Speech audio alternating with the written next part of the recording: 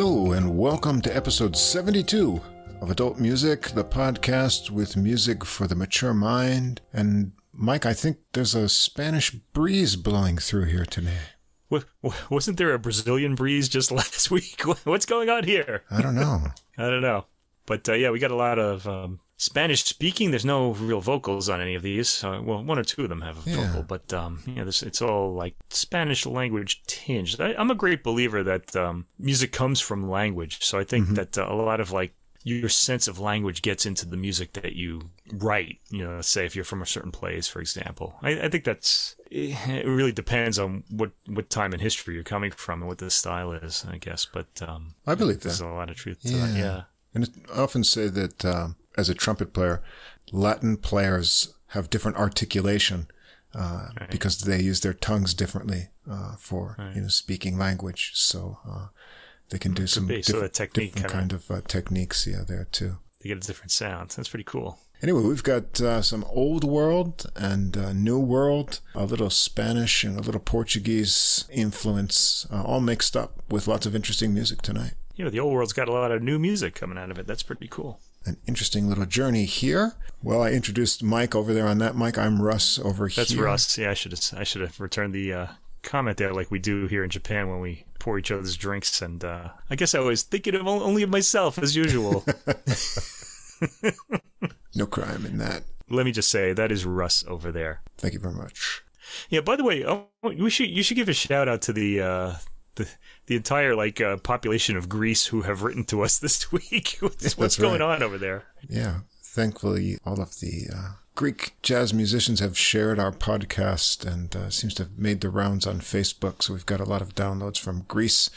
So thanks to Spiral Trio for sharing our little discussion of their recording and made it through the community. So we appreciate that. Yeah, I really appreciate that myself. It was really nice to read all those.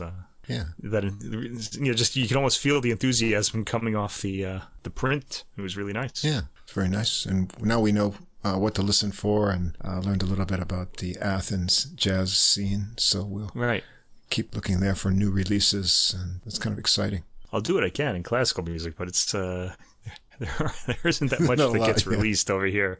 Right. So and you got to kind of snatch them up when they show up. So. Yeah. And so if we got any new listeners out there this week, we usually go through 6 releases, usually 3 classical and 3 jazz, sometimes things that don't fit into categories so neatly, a little world music, something a little funkier. But for all the music that we're going to talk about tonight, in the episode description, you can find links to Spotify and Apple Music if you want to check them out on streaming.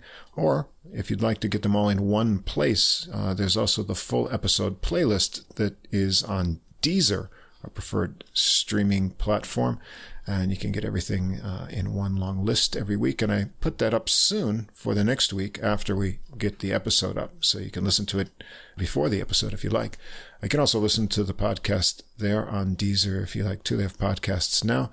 Just look us up, Adult Music Podcast. And if you can't see the full description or those links on whatever app or platform you listen to us on, because we're on pretty much everything now, you can always come over to our host site, which is Podbean, podbean.com, and all the links and everything is easy to follow for all of our past episodes too.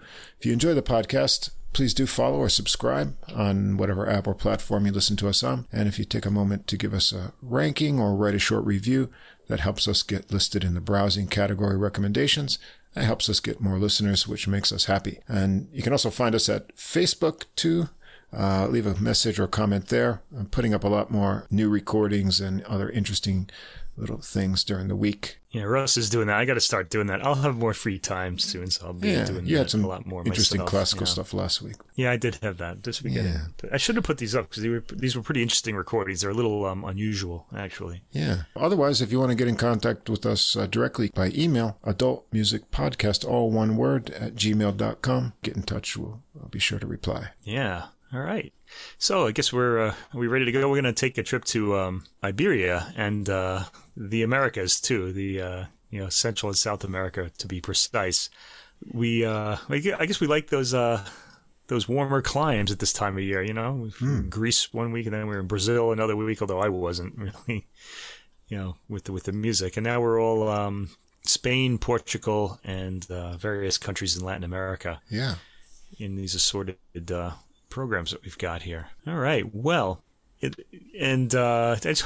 was just thinking this week, Jill Biden, the president of the United States' wife, gave a speech. I think she was in Texas when she gave it. But she said that Latin people are as diverse as breakfast tacos or something like that, which I thought was the most ridiculous thing I've ever heard. And she rightly got pushed back for that. What she should have said, and what we're pretty much going to say on this episode, because we are, of course, more sensible and we write our own speeches, is that Latin people, or just in general, are as diverse as the music you're going to hear on this pod, or that we're going to talk about on this podcast tonight, and that you're going to hear if you click the links that we include on this this program. There was some pretty interesting music here. A lot of composers you probably haven't heard of before. There are some of them I hadn't heard of before, like the first one we're going to mention on this first album here. Let's start in Europe. You ready? I'm ready. All right. So this first album is called Iberian Impressions. Kind of sounds like a jazz title, doesn't it? But it's not. Don't be fooled. It's a classical album.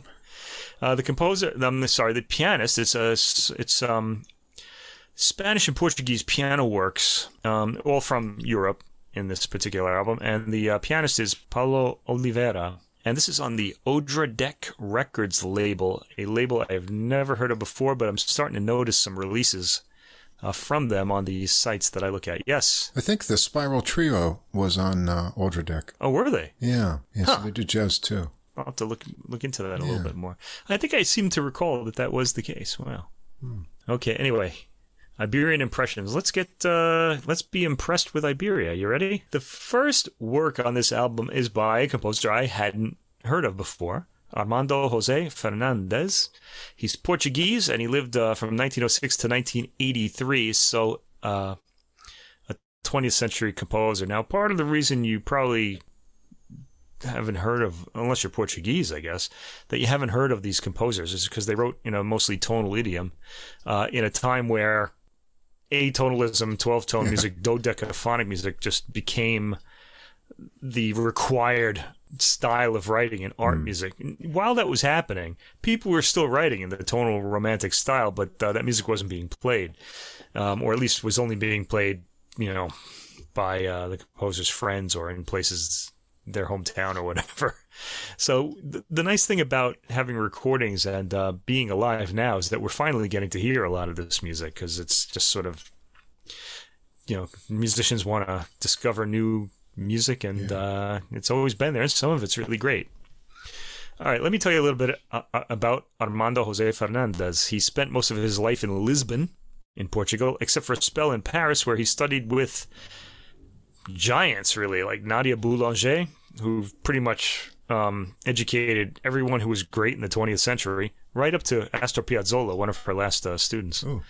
Paul Dukas, Paul Dukas, who wrote The Sorcerer's Apprentice, which many listeners will remember as the piece that was featured in the movie Fantasia with Mickey Mouse as the Sorcerer's Apprentice, kind of bringing the brooms to life to do his cleaning for him.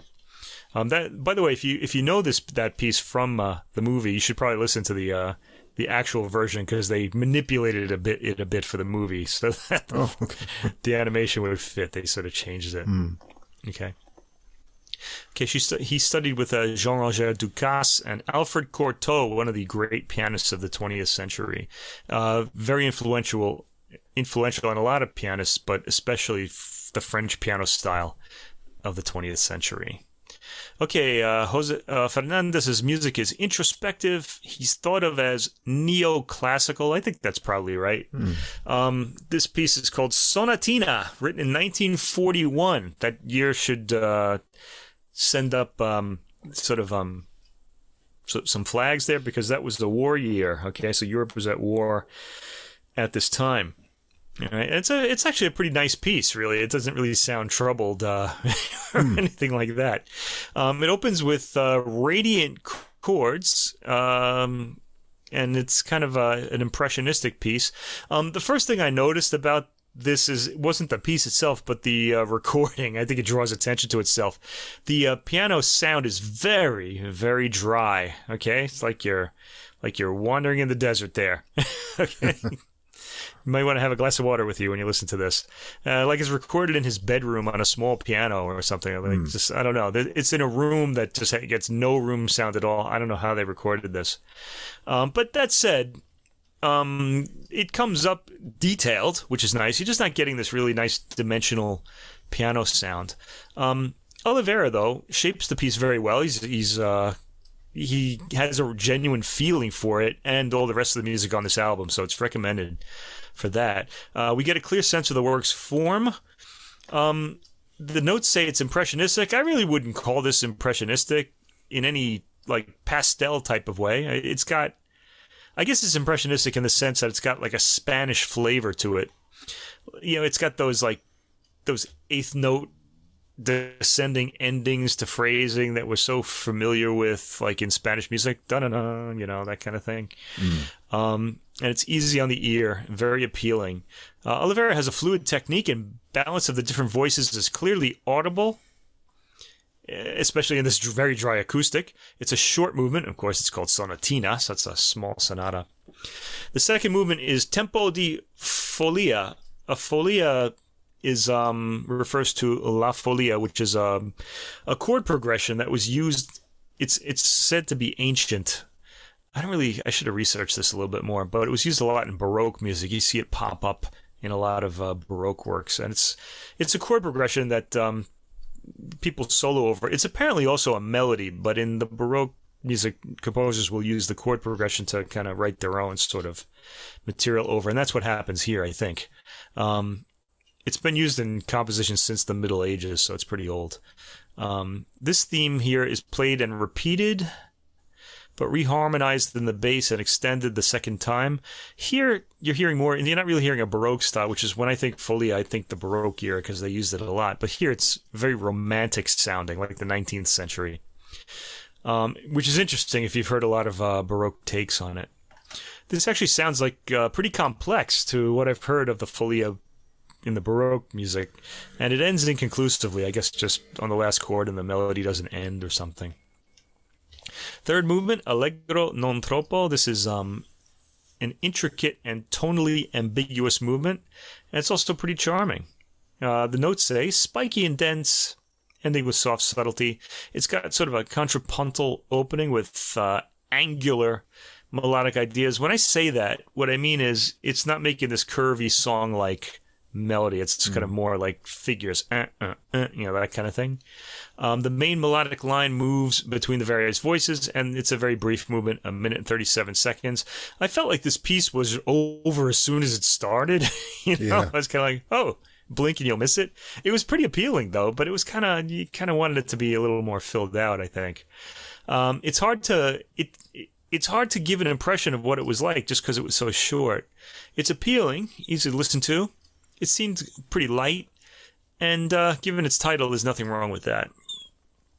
Okay, now we get onto one of the giants of the late Romantic, early Modernist era, Isaac Albéniz. He was Spanish, and he's most famous for his gigantic set of piano works, Iberia, which there's a new recording of. We might have to do one day. That's 2 hours long, though. This is a shorter set of sort of pieces that are characteristic of the Spanish music he was hearing around him, called España, written in 1890, before Iberia, his magnum opus. These are a little shorter and a little more modest. How many of these are there? Let's see, there are 6 of them. The first one is a preludio, which has a very Spanish feel. Now, I've heard Iberia many times, so I was sort of expecting that. This isn't as richly orchestrated as that is. Orchestrated meaning like there aren't as many voices going on the piano. It's odd to hear this in this very dry acoustic, because I'm just used to hearing it in other ways. But the familiar harmonies soon take one's ear off of the overall sound of the piano. There's pedal used, and you can tell when it's being used, but the individual notes don't blur at all because the acoustic is so dry. As in the first work, Oliveira's playing is fluent and excellent. the Spanish feeling comes across, and this is always good. This is why you often want a Spanish pianist in Spanish music, because they get that feel really in a genuine way. It just sounds natural. Alicia de la Rocha was a pianist who was fantastic at this. And in fact, she's recorded this work, and I have her performance of it in my head from long ago. So like really nothing's going to compare to that. It's one of those definitive performances that no one's going to overtake, as is her recording of Iberia. But I keep listening to these newer ones just to find new details that I might have missed. So that's a fairly brief preludio. The second movement is a tango, and say more sunny than sultry. I would agree. This is a pretty sunny work. It almost seems like a barcarolle, just with the way the arpeggios and the bass sort of roll. But Oliveira plays with a light touch and a light Spanish character. It sounds. We associate the tango with Argentina, but this sounds very Spanish to me. I guess it originated in Spain. I don't really know much about that either. Third movement, Malagueña. This is a type of Andalusian flamenco music, and it's a dance. Oliveira gets the dance quality across. Did I say that right? My New York accent? Dance! Sounds good to me. All right. It's a very light step. I kind of think of Malagueña as being more heavier than this. It's very light here, though. Which brings me to Oliveira's style of playing. He plays all of these pieces very lightly. He's got a very light touch. It's sort of an aristocratic sort of style. Like he's not going to get into any of these vulgar emotions or anything like that. It's very classical, very clean. If you want to be a little mean, you could say antiseptic. But I would say it's more geared towards the form. And he's more classical than anything than romantic, I think, even though he does put the romantic elements across, just not with any of this gushing emotion. So that's what you're going to get. You're going to get something a little more aristocratic sounding on this album. Some pianists I wrote here would use a heavier touch to get a more full-blooded quality, but Oliveira doesn't do that. He's more intellect than emotion, I said. That shouldn't put people off, though. Sometimes you just lack the vocabulary for this. It doesn't mean it doesn't have emotion. It does. It's just light and more focused on the form, I would say. Let's see. The Spanish character is there, but it's like faded color in a photograph. You kind of feel like if some, really passionate pianist really got this, it'd be in full color more, okay? So it feels kind of, again, not in any bad way. Again, we think of faded color as being maybe a bad thing, but you just feel like there's more of, there's something lacking in that dimension. There's certainly nothing lacking in the actual melodic playing and the recognition of the form and putting the work across. All right, I hope people are getting a good impression of this, because that's what I want to give. All right. Serenata, fourth movement, which means an evening song. By the way, a little quiz out there. Does anyone know a serenata would be an evening song? Does anyone know what a morning song would be? Write to us, and we'll tell you the answer next week. Okay. Because there were songs that you would wake up your honey with by standing under her window with your mandolin as people threw flower pots at you for waking them up too. Anyway, this serenade is not a typical serenade, but its animated undercurrent has a suggestive, seductive quality that would surely win over its intended audience. To me, though, it didn't sound... That's what the booklet notes say. To me, it didn't sound much like a serenade. It sounds a little too playful for that. I always think of a serenade as wooing women under their window kind of thing, which was sort of a Latin European tradition at one time. Have you tried that yourself? I have not, but apparently it continued in Naples, Italy, up until the early 20th century. Could be the missing element, Yeah. Okay. There are a lot of Quicksilver changes in the character that Oliveira does really well to put across. You really hear his kind of his response to the different characters, the fleeting characters this piece goes through. He plays with a light touch throughout. And again, like in the previous movements too, you don't get a sense of him digging to the bottom of the key. He's very light. He's got a very light touch. The fifth movement, Capriccio Catalan. Starts out as a simple lullaby type theme. And it sort of passes like a rondo, I should say, with the lullaby as the rondo theme.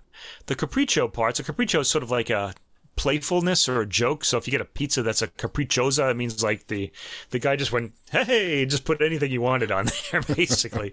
It's just capricious. It's just like a spur of the moment sort of a mood that you give, rise to. That's what it means. So the Capriccio parts are the contrasting episodes between the main theme. So basically what he feels at the moment he's written down, I guess. And they're a little more lively than the lullaby. It's a pretty straightforward performance. When I think of a capricciosa like pizza, I just think of somebody like the other guy saying, "Oh, it's a capricciosa." Hey, he's just throwing ingredients all over the place. Whatever lands on lands on the pizza is what you get. All right, the sixth movement, Zico's dance rhythm. It lightly skips along, almost like a Spanish-sounding Baroque piece here. Oliveira has a light touch in all of his playing so far, as I've mentioned before, and the form is put across well, with Oliveira making sure we hear all the cadences. And I wrote this whole thing about how, I've got Alicia de la Rocha on my in my mind here, but this is a very different performance that she put across. Oliveira is very classical in his interpretations. Now, it's nice that we heard this familiar piece, because now we understand a bit about Oliveira's approach, and we're going to hear all this unfamiliar music now, and we know he's going to go for the more classical sound. All right, the next composer, we have three pieces by Pedro Blanco. He was born in León in Spain and studied piano in Madrid, but his career took him to Porto in Portugal. So he's kind of bridges the two countries here. He lived in Porto from 1903 until his death in 1919. What happened in 1919? Well, he died in the post-World War I flu pandemic. Oh. So he's got something in common with us, I guess. Not that he died, but he lived through a pandemic. Well, he didn't live through it. That's the tragedy. Anyway, the first work here is called Castilla, Opus 16, and it's a multi-movement work. We hear only the second movement, Nana Leonesa.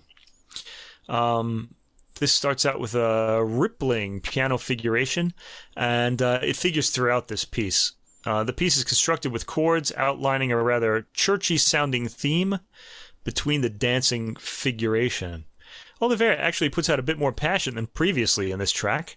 Listen, for example, from the 2-minute mark on. The piece builds towards cadences that it doesn't reach. Instead, the contrasting section will butt in and take over. It's got an interesting ending where the middle pedal is held down so that individual notes will ring after Oliveira lets go of the chords. You don't hear that middle pedal used very often. No. It's a shame. It's kind of a nice effect. Anyway, on to the next piece. Pedro Blanco again. Romantique. This is French. Opus 6, the fifth movement is Berceuse, which means lullaby. This has a pretty right-hand figuration. This is a multi-movement work too, but we're only hearing one movement of it, the fifth movement. It's got some pretty right-hand figuration. It's an arpeggiated set of thirds, while the theme is played in the left hand. A new theme, mainly solo, begins after about a minute, and this section leads to a very sensitive cadence around 1 minute and 40 seconds, then continues on in its spacious, intimately whispering vein. The form is ternary from... that means ABA, so you're going to hear a repeat of the opening section at the end. From 2 minutes and 57 seconds on, we go back to the opening A section. It's a very pretty work. Do you think your child would fall asleep listening to this? Were you to have a child? I'm not so sure. It's nice, I guess. It's light and gentle, yeah. Okay, yeah. I always kind of think about that. But the next one will wake him listening up. to a Berceuse. Yeah, there you go. Pedro Blanco again. This is from his set of works called Galanías, Opus 10. This is the third piece called Verbena. It's which is an open air fair or festivity, and we get that sense from the writing here. It's a dancey piece in 4/4 with 2 beats played as triplets and two as pairs of eighths to get the Spanish feel across. That's at least how I interpreted it. I didn't see a score. By the end of the first minute, the figuration gets pretty dense, and Olivera expertly separates the various melodies via levels of volume with his hands. This really does show you who the pros are, people, pianists who can do this. There's quite a bit of passion in this piece, and you can tell Olivera is really feeling it. He seems to have a special affinity for Blanco's music. All 3 of these works come across very well. As always, he keeps the formal line of the composition in sight and guides us unerringly to the end, only this time with some virtuosic flourishes. The Blanco works are the most fully realized on this album so far. Next, a composer that... let me just say something about him. José Viana da Mota. He's Portuguese.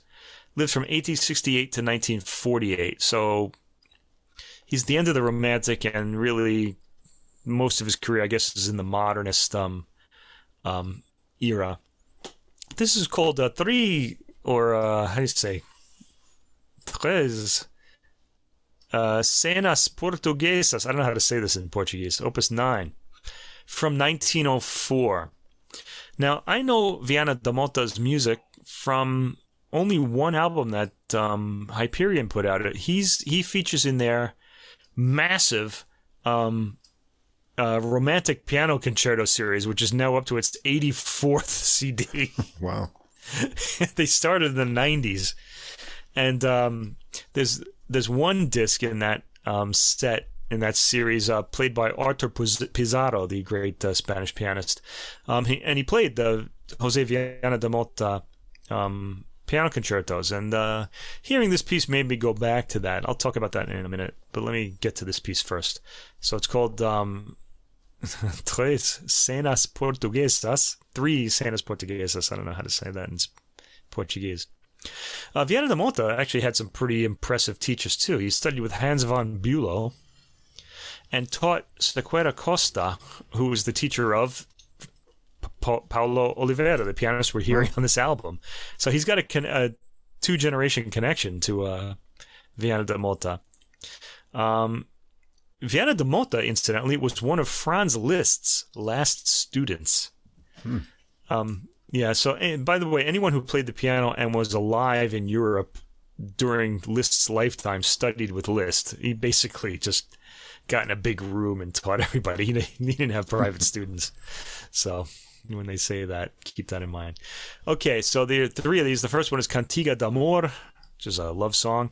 This is mostly graceful and coy, according to the notes. Coy isn't really a word that I use much. But gives way to something more complex and ardent. Very strong Spanish feel to this, in both melody and rhythm. The piece actually has a music box quality, given Olivera's sound and the style of playing here. So it's mechanical in a light, appealing way, sort of nostalgic, I guess. He's very idiomatic in this piece, is Olivera, the pianist. Clearly the composer is someone he holds in high esteem. There's a nice change to the minor for the darker, heavier middle section, which still maintains that Iberian feel. The second movement is called Chula, and this is a percussive Portuguese folk dance dating back at least to the 18th century. The folk dance melody and rhythm characterize the entire piece. The bass rhythm in open fifths, which always kind of suggests the countryside because it has that bagpipe kind of feeling to it. It's an immediately appealing piece, and Oliveros captures the feeling via what is obviously a deep understanding of the idiom. And the third movement, Valsa Capricciosa, Capricious Waltz. Hey, oh! The Capricciosa is the key word here. It's a waltz with a lot of odd pauses and melodic figures falling over the waltz rhythm like so much extra frosting on a cake. There are a few unexpected key changes during some of the figurations, so that's capricious sort of behavior or writing as well. It's an entertaining piece, again, well put across. These pieces, I really liked them, And it made me want to go back to the piano concertos on Hyperion that Artur Pizarro had recorded. And so I listened to those, and they were nothing like these. They're very romantic, very straightforward. There's really no kind of Portuguese or Spanish character to them at all. They're really very just romantic sounding without any real national feeling to them. So very different than this. Anyway, check them out if you're interested. That's the second place to go. Okay, tracks 16 to 18, Xavier Montsalvage, Spanish, lived in 1912 to 2002. He was actually alive the first time I heard his music, which is kind of interesting for me. This is another sonatine, and so we begin and end this album with a sonatine. This is the last work on the album. This one's called Sonatine pour Yvette. There were apparently a lot of Yvettes in Spain, because Albanese had an Yvette too that he wrote a piece for. I personally don't know anyone named Yvette, but maybe they're in my future. Who knows? Okay, so Montsalvage was a Catalan composer, and he sought to free himself from regional accents and Andalusian flavors. He's trying to get away from what Albanese set up. He was interested in 12-tone techniques and Wagner, but this gave way to the influence of Olivier Messiaen and Georges Auric, both French composers. Also, well, Messiaen's music is pretty difficult. Auric wrote a lot of film music, actually, in the early days of film. He was also drawn to Cuban music. Sonatine for Yvette blends diatonic melodies that evoke nursery rhymes or children's games with sliding chromatic triads in the left hand and propulsive syncopation. The result is vividly colorful in a way that reveals Messiaen's influence in particular. Well, maybe. Certainly not his harmony. I'm guessing Yvette is a child. Anyway, first movement, Vivo Espiritoso. This starts out with a cascading figure. It descends and stops, and a more traditional theme is laid out. The cascading material, which is kind of a structural element in the piece, it kind of links a lot of the music you're going to hear together. It comes back and brings momentum to a halt with a gradual pause. The movement is a bit whimsical with some unexpected interjections. We get a cadence and a new section at 1 minute and 40 seconds, and the movement briefly changes character for about a quarter of a minute just before the 3-minute mark. We don't get a full recapitulation, but hear the familiar cascading figures and theme at the end. Second movement, Moderato molto. This is very dreamlike and starts with a descending figure followed by chords. The repeating ostinato chords are more haunting than dreamlike to me, coming across like church bells in a cemetery. That's the impression I got from this performance. The movement seems ominous, really. This is kind of a heavy dream, I would think. By the end of the second minute, we get a mood change, something dark and heavy, rather than ominous. By 3 minutes and 39 seconds, we're back, and the opening repeated chord ends on an ominous chord that fades. The third movement, Allegretto, so we're quickly out of that kind of heavier mood, is quick, and it quotes Mozart's "Ah, vous dirai-je, maman," which in English is "Twinkle, Twinkle, Little Star." Okay, but the French title, if you want to look at it, translates to something like in New York English, "I'm telling you, Mom." Okay, or something like that. Let me tell you, Mom. That's what it means. All right, and it's got there are words to it too. It's like a French, folk song. All right, it's good humored, complete contrast to the middle movement with quick scale work skittering all over the keyboard and even a big glissando. Excuse me. The quote happens at just past the 30-second mark. I mean, you can't miss it. Everybody knows Twinkle, Twinkle, Little Star. By the 1 minute and 30-second mark, you hear all elements, including the quote, combined together. Good composing and excellent playing here by Oliveira, and ends on a generous and witty cadence. So in sum, I liked this album enough. I would have preferred interpretations that were less light and more full-bodied, but I can't complain about this. This is the first time hearing most of these works, and I'm getting a good sense of the musicality of them from this recording. The recording itself prevents the sound from leaping out of the speakers, like they stay, kind of inside the speaker, like they're a kind of speaker wallpaper. it's kind of like listening to this is kind of like looking at a painting hanging on a wall, rather than looking at, say, a three-dimensional sculpture. Okay, that has that Z-axis. You don't get any sense of the dimensionality of Oliveira's sounds, if assuming it's there.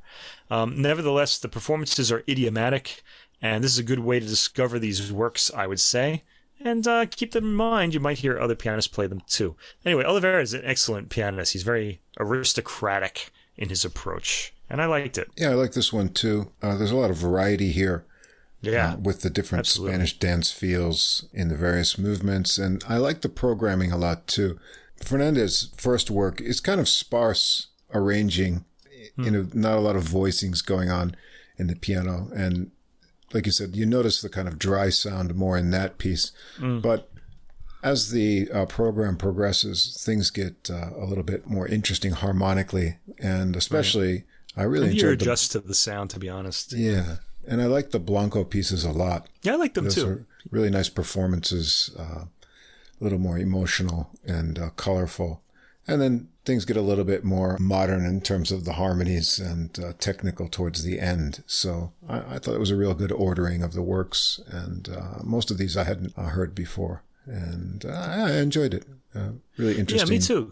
Spanish piano music. Yeah, good way to discover some unknown composers, unknown Spanish and Portuguese composers. All right, for the middle here, we're going to move into Latin America. This is an album called Corazon, the music of Latin America. And this is played by, this is cello and piano. The cellist is John Henry Crawford from Louisiana, USA. Wow. And Victor Santiago Asuncion, who's a Philippine-American, is the on the piano. And then there's a guitarist, too, who goes by the name of Gigi, J-I-J-I, all capitals. And we don't know where she's from. The notes don't tell us much about her. This is on the Orchid Classics label.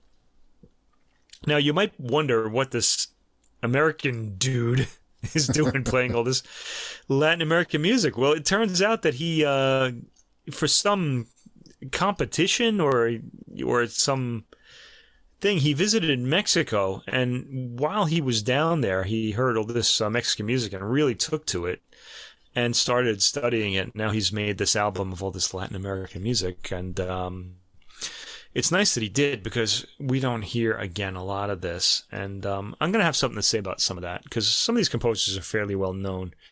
And some of them, though they're well known, their music doesn't get played often. Maybe it does in Latin America itself, but even in the United States, you don't hear enough of it. It's sort of like, well, let me get to that. Anyway, let's just start listening here, or talking about these pieces. The first is by Leo Brouwer, who's Cuban and who's a contemporary composer. He's very old now, but he's still with us. This is called Canción de Cuna, and it's a berceuse, a lullaby. It's based on the Drum Negrita by the Cuban composer and pianist Eliseo Granet. I don't know, 1893 to 1950. This piece starts with a pizzicato cello rhythm. It's kind of, I kind of wish I could have seen this performance. I can't tell if this is a pizzicato cello or a muted guitar. I'm pretty sure it's a pizzicato cello. It sounds pretty big. Then a bowed melody over arpeggiated guitar chords by Gigi. She's on the first track. One of the nice things about this album is that the accompaniment is going to alternate between guitar and piano, so it keeps the ear engaged. This piece by Brouwer has a lovely melody, instantly memorable, which Crawford shapes sensitively. This sets a good mood for what's to follow, because we're going to hear a lot of very memorable melodies on this album. He's really puts together an album of what the French would call bonbons, these musical sweets. So anyway, the first piece is warm and appealing. The second is by Heitor Villa-Lobos, the Brazilian composer. He was a 20th century composer, and he wrote a lot of music. He has like over 200 opus numbers, and seemed to never stop composing. And his music was heard quite a bit in the U.S. This particular piece is called O Canto do Cisne Negro, W122, for those of you who are into catalog numbers, which means Song of the Black Swan. This is adapted from Villalobos' symphonic poem Naufragio de Cleonicos in 1916, so it's a section of a larger work. This one has arpeggio spray from the piano, so very light, gossamer spray of arpeggios, harp-like, as the cello plays the wide, generous melody. The entire piano part is arpeggiated chords, and it sounds rather challenging. Especially to keep time while the cello is playing. Santiago Asuncion gets a beautiful gossamer sound for Crawford to play over. There are some interesting chord changes. The cello really gets all the attention here, and it ends with repeating gentle chords on the piano that do a natural fade. Third piece is Carlos Guastavino. He's Argentinian, and this is called the Pampa Mapa. Anytime you hear a reference to the Pampas, you know you're in Argentinian territory. Pampas are the plains of Argentina. Map of the Plains is what this title means. Guastavino's music has almost always communicated a national feeling, and this was originally a song, this piece. It starts out rather raucously on the piano, which pounds out rhythmic chords, and it calms for the cello's singing line, which plays in between these chord rhythms. A sudden loud piano chord ends the piece. Next is a composer that I really like and I want to hear more of, and he's probably Mexico's most famous composer. This is Manuel Ponce. To Mexico, he's really what Aaron Copland was, anyway, to the United States. Now, again, America and Mexico both are deeply musical cultures. Okay, so they have a lot of popular music. There's a whole tradition of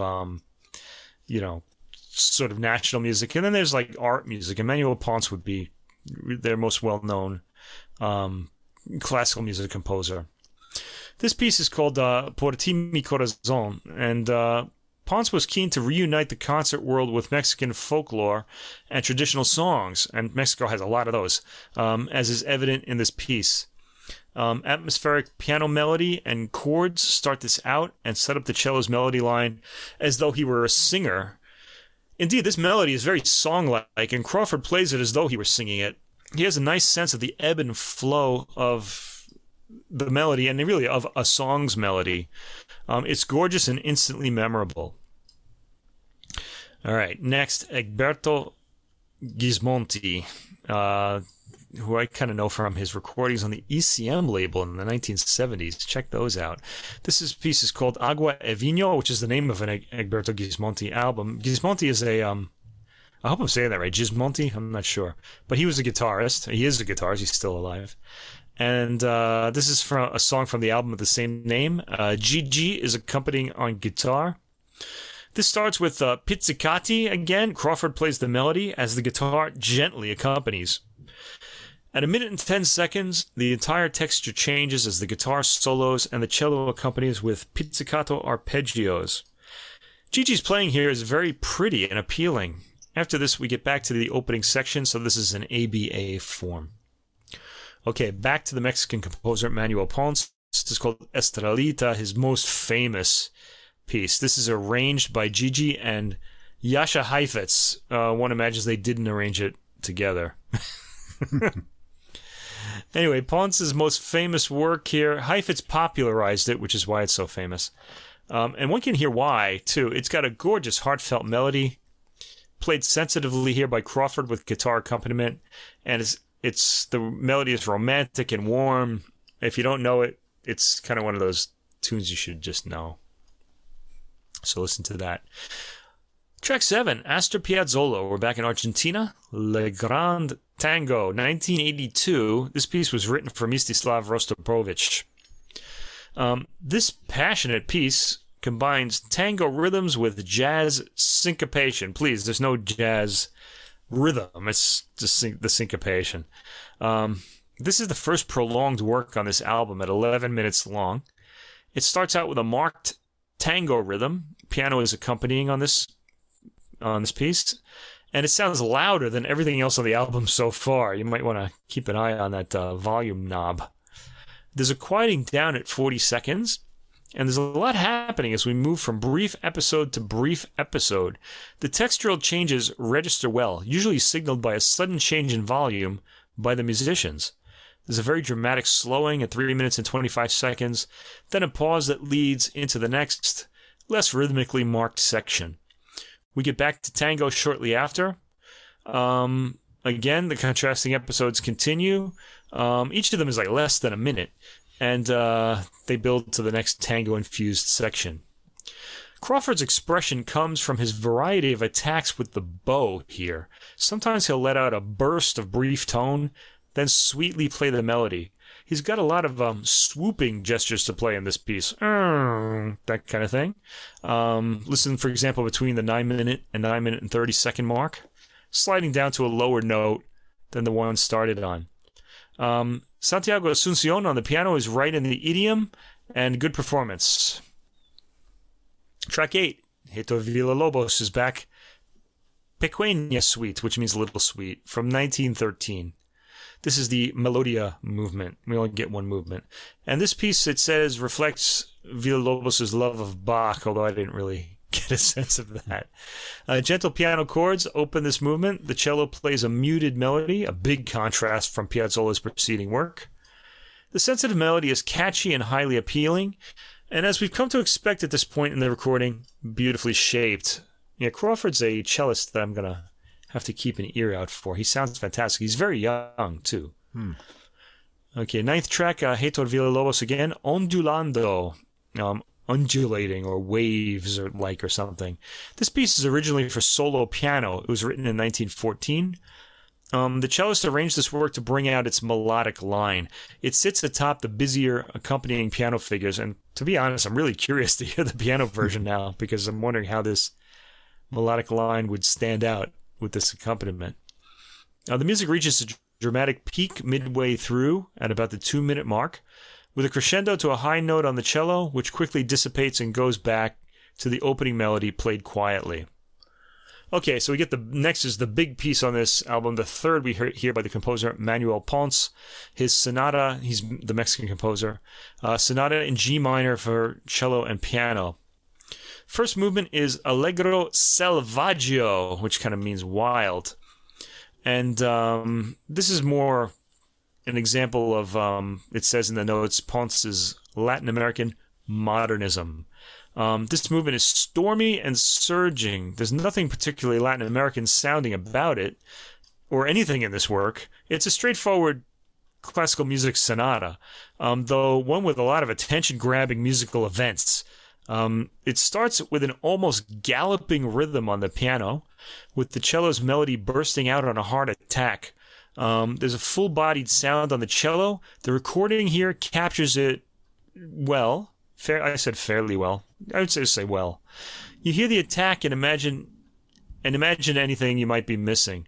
The piano has a lot of room reverb on it, placed slightly back, which is only right in this context. It's very loud. The second theme of this sonata movement is in full contrast with the opening, a sweet, curvy melody that builds in tension at its end to a false cadence, extending the theme and resolving at 2 minutes and 40 seconds. There's a brief coda into the development, which bursts in at 2 minutes and 48 seconds. The musicians play up the dramatic contrast to the hilt in this movement. There's some really sweet dancing moments in the development, such as the material around the 4 minute and 15 second mark. The development is full of incident. It's very inventive. And I missed the start of the recapitulation because I was just so enraptured in the development that I didn't even notice it started. It happens at around the 5 minute and 30 second mark, and it rather surprised me. The second quiet building theme repeats in the tonic key at around 6 minutes and 30 seconds, and there's a gorgeous, quiet close to the movement. Very creative, very eventful, this movement. And there are 3 more to come. The second movement is Allegro, rather surprisingly. Usually you get the slow movement next, but not here. This opens with a lovely rippling sound on the piano with pizzicati on the cello. The piano plays shimmering repeated notes in the middle to high end of the instrument, and this shows Ponce's inventiveness again. We get something more straightforward at the 50-second mark as the theme continues bowed on the cello now, instead of pizzicati. The thematic material is excitable, softening to amiable at times. There's a rather quiet middle section beginning just after the 2 minute mark. The cello pretty much drones low notes in this section, playing minimal melodic material, which draws attention to the piano. At 3 minutes and 30 seconds, the pizzicati and the repeating note thematic material in the piano return at a softer volume and with a gentler profile. Ends with a dramatic flourish. The third movement is an arietta, and this movement, the notes say, links the cello with the human voice. The piano accompaniment is very gentle and supports the, indeed, song-like cello throughout. The piano's patterns are sort of repeating patterns and occasionally shimmering in its quicker detail. Lovely material all around, very appealing the first time you hear it. Probably the most appealing, immediately appealing movement in this sonata, but actually they're all really interesting. Last movement, Allegro Burlesco. 2 arresting piano chords start this. And then we get a sharply bowed attack on the cello, which plays a theme that it trades off with the piano. A slower section begins at around the 2-minute mark, with the cello playing a melancholy theme. The piano responds at 2 minutes and 31 seconds with something staccato and livelier, and we're back to the opening material. This all gets rather more aggressive by the 4th minute, with the cello bowing bass notes as the piano plays thematic material, then abruptly shifts into a quiet section again, with the cello taking the lead.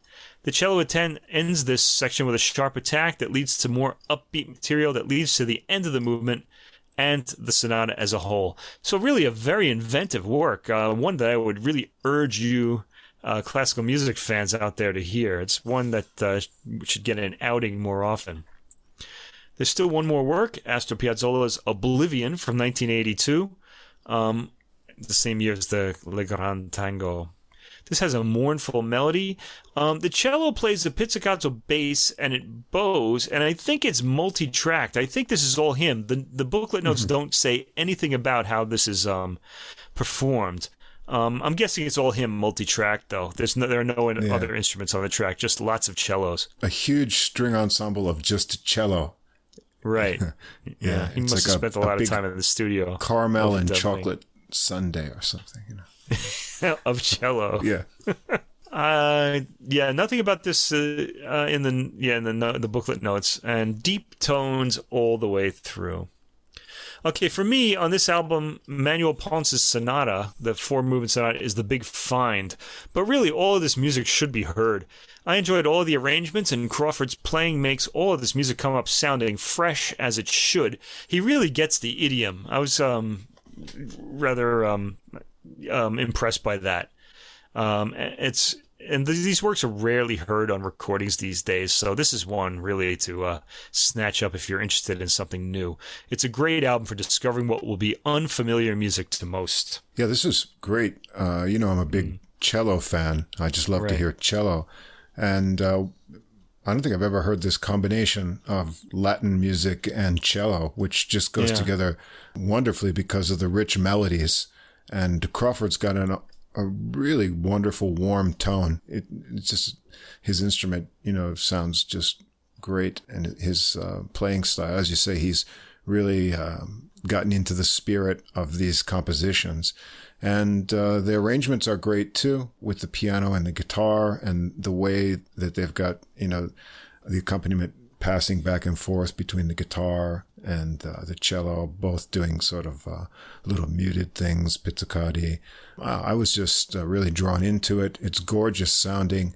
And then it finises off with that kind of shocking all cello thing that you're like, whoa, what am I listening to here? But really interesting works, a lot of things that I hadn't heard before. Very, enjoyable melodic themes all throughout everything. This was a really enjoyable listen. Yeah. Anyway, so I think that might be my classical recording of the week. The next one, the third and final classical recording of the evening, is Fernando Lopes Graça. I haven't heard of him either until now. Okay, he's a Portuguese composer from the 20th century. His years 1906 to 1994. And these are orchestra works by him and one set of solo cello works. These are performed by the Portuguese Symphony Orchestra, conducted by Bruno Borrelhino, he also plays the solo cello on the solo cello works at the end. So I think this is a project that he is putting across. I think he's the main mover on it. He wants to introduce Lopez Grasa's music to a wider audience. Anyway, first, we need to know a little bit about this composer. Lopez Grasa was born in Tomar, Portugal, and he was active politically in his life as an anti-fascist, opposing the dictatorship that had started via military coup in Portugal in 1926 and lasted until 1974. His music from 1940 onwards, which is all of the music on this album, intertwines elements of Schoenberg, Stravinsky, and Bartók, along with traditional Portuguese music. Now, I should mention he doesn't sound like any of those composers. Okay, so, but you can hear like the sort of harmonic elements, I guess, at times, but they're fleeting. One of the things that this composer likes to do is, because he's such a 20th century composer, he's using new ideas, and he'll compose in sort of these sort of melodic cells, and you'll hear those cells like repeating like all over, and they'll sort of slowly morph into something else, and you'll have like a longer melody, and he'll avoid a lot of cadences in order to just sort of surprise you or build tension and just get into a new section and things like that. So you're going to want to listen to that. Be prepared not to get any resting time when you listen to this music. Anyway, the first work on this album, I didn't mean Sleepless Nights. No. Anyway, the first work is Divertimento. Divertimento means like just something that's going to divert you. It's fun. It's light. Okay. And this is his Opus 107, written in 1957. It was composed as background music for the Portuguese Pavilion at the 1957 Lausanne National Fair. All seemingly traditional Portuguese elements in these works are by the composer himself, so none of them is taken from Portuguese folk music. The music is predominantly good-humored, but occasionally ironic. There are a lot of unresolved dissonances that result in a constantly shifting tonal context, as I mentioned. And this is the booklet saying this now. A predominant use of anticlimax, instability of rhythm and note values, specific timbral textures, and a fragmentary nature of its musical discourse. Fragmentary is also a good word because he does tend to compose in fragments that get interrupted. And the first unresolved dissonances in this piece lead to much of the rest, I would say. The first movement is an entrada, entrance music, and sounds almost classical in its dimensions. The recording is clear with a bit of muffling over the brass. They don't quite ring out very brightly. They got like sort of a matte finish to them, let's say. The movement has a kind of toy soldier feeling to it. It's small in scale. It's a bit playful, as the title Divertimento would indicate. The texture suddenly changes at about 2 minutes, but we're quickly back to the opening material. There's a sudden unresolved ending and a long pause between each of these movements, really. By the way, those unresolved endings, get used to them. There are going to be a lot of them. He seems to like that. Anyway, second movement, Recreo Campestre, which means country playground. This composer also seems to like wind instruments a lot. They feature heavily in all of these works, and they start this movement out, with some piquant harmonies thrown in along the way. Ooh, a little spice there. Okay. Sudden change of texture at about the 1 minute mark, where some humorously interrupted phrases are heard. There's a more careful balancing act at 1 minute and 30 seconds to 2 minutes, which gives way to fairground music at about the 2 minute mark. So there's all sorts of like art music being sort of like juxtaposed with sort of fairground music or just music of the masses sort of quality to this, which is sort of characteristic of the 20th century in general. This movement is a kaleidoscope of moods. It's easy enough to keep up with them all when listening. Not when I'm typing this, though, so I didn't really label them all. This is a good example of Lopez Grasa's unresolved and interrupted cadences in this movement. Third movement, choral, and that title means like a chorale type choral, something sung in church. So it's got chords, and that provides the title. Its wind-led theme, again, is pretty sober sounding, so I'm thinking church here. Lopez Grasa seems to favor a sudden change of direction around the 1 to 2 minute mark, and this movement provides it at around a minute and 30 seconds with some easy-to-follow melodies spiced with more piquant harmonies. I'm really getting a lot of mileage out of that word this week. Piquant. Look it up. Use it every day.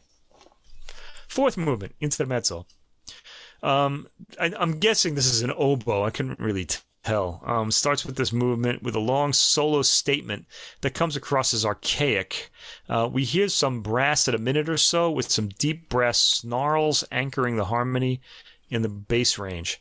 A march develops from all this by around a minute and 50 seconds, but quickly gives way to something else, as is Lopez Grasa's style. We get back to the opening material, this time harmonized by winds, with a string instrument thrown into the mix, providing counterpoint. Fifth movement, fandango, which is, in this case, is a dance. This is a very gentle fandango, played first as short melodic sections. Again, this is a characteristic of Lopez Grasa's style. The main melodic material repeats often as this movement plays out like a set of reorchestrated variations. The bass drum ending provides some lightness of mood. Sixth movement, ekloga. It would be like an eclogue, which is a pastoral sort of themed poem. In this case, it would be pastoral themed music with a light melancholy air. Lots of slight departures from the opening material and reorchestrations of music previously heard. Seventh movement is the finale, upbeat tone set by this dominant tonic 1/5 bassoon line, which the winds put an upbeat melody over and turns into something circus-like eventually. There are lots of swooping dissonant phrases in the winds. At a minute and 30 seconds or so, we get a change to something slower. The opening material returns soon enough, and we get some intriguing orchestrations just before the final cadence. So this is a lightish work, but it has a lot to listen to in it. The material constantly changes its sound, never sticks around for long. There are lots of reharmonizations and reorchestrations of material, showing that Lopez Grasa was a composer with a fertile mind. Tracks 8 to 11, Sinfonietta, Opus 220, written in the year 1980. And this is subtitled Homenachem a Haydn. So the composer Joseph Haydn. And that would suggest something from the classical era, the Mozart Haydn era. The Haydn element in this work is heard in the lively spirit and transparency and concision of its construction. And it says, as well as the Haydn-sized orchestra. I'll have something to say about that in a minute. Duality of musical styles figures throughout the Sinfonietta. All right, the first movement, Adagio and Allegro moderato. So these two directions indicate there's an introduction and then a main section. So the introduction starts with winds. It sounds like a bassoon solo, which Lopez Grasa seems to favor. He likes the winds. We hear them a lot on this album, and this starts with a very non-Haydn sounding intro. It's got Lopez Grasa's fingerprints all over it. The more strident harmonies are missing, but once the Allegro moderato main section starts, we can hear a bit of Haydn's fleet style being echoed. To be honest, though, I feel like, given the character of this material, that the conductor is making this section way too much. I feel like it could have been lighter and fleeter. But then again, I'm not conducting it, so I really don't know if that would work. I did enjoy the powerful timpani sound whenever it showed up. The movement comes across as ponderous in this performance, and I don't think it should be. I don't think if he's calling it a homage to Haydn, I don't think this is what Lopez Grasa intended. Although, given some of the harmony, maybe a slower speed and heavier sound is proper. The heaviness lends drama to the work, and I could very well be reading too much into the dedication. It does seem at times like this movement wants to take off, and it doesn't. But judge for yourself. And suddenly mid-phrase, as that's a Lopez Grasa fingerprint, I've figured. Second movement, andante, and then più mosso, and then lento. Starts with an ominous funeral march, 1/5 dominant tonic beat on the timpani as the thematic material plays on the winds. Surprise. That funereal beat transforms into a livelier ticking shortly after and something more lively. This goes away, as is Lopez Grasa's way, and goes back to something slower and heavier. It's not a cheerful movement. It's very brief, too. Third movement, Gallo. Now, the title in English would be gay. Means cheerful in this case, but kind of has a connotation in Portuguese of shrewd.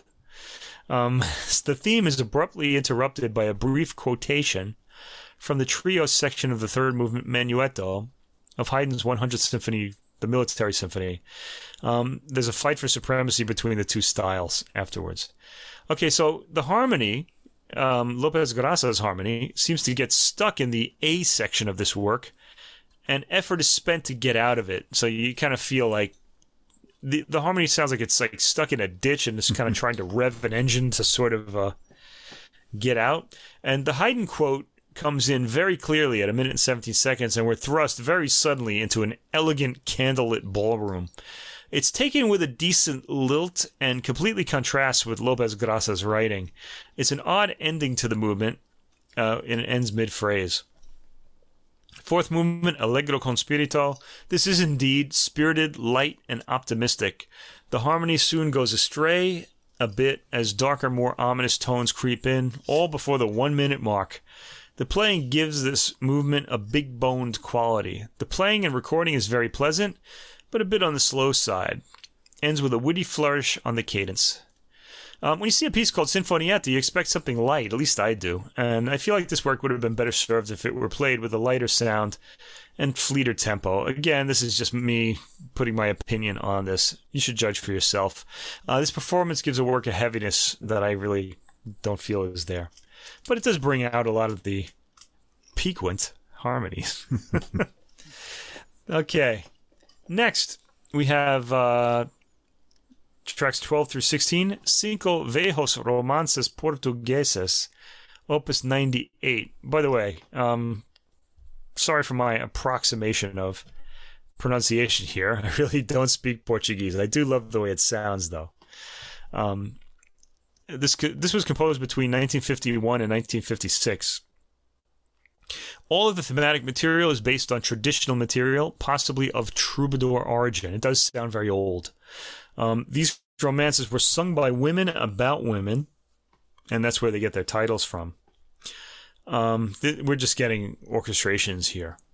The first movement, or the first of the Cinco Viejos, is a romance de Dona Silvana, has a modal harmony, very warm string orchestration with a floating feeling.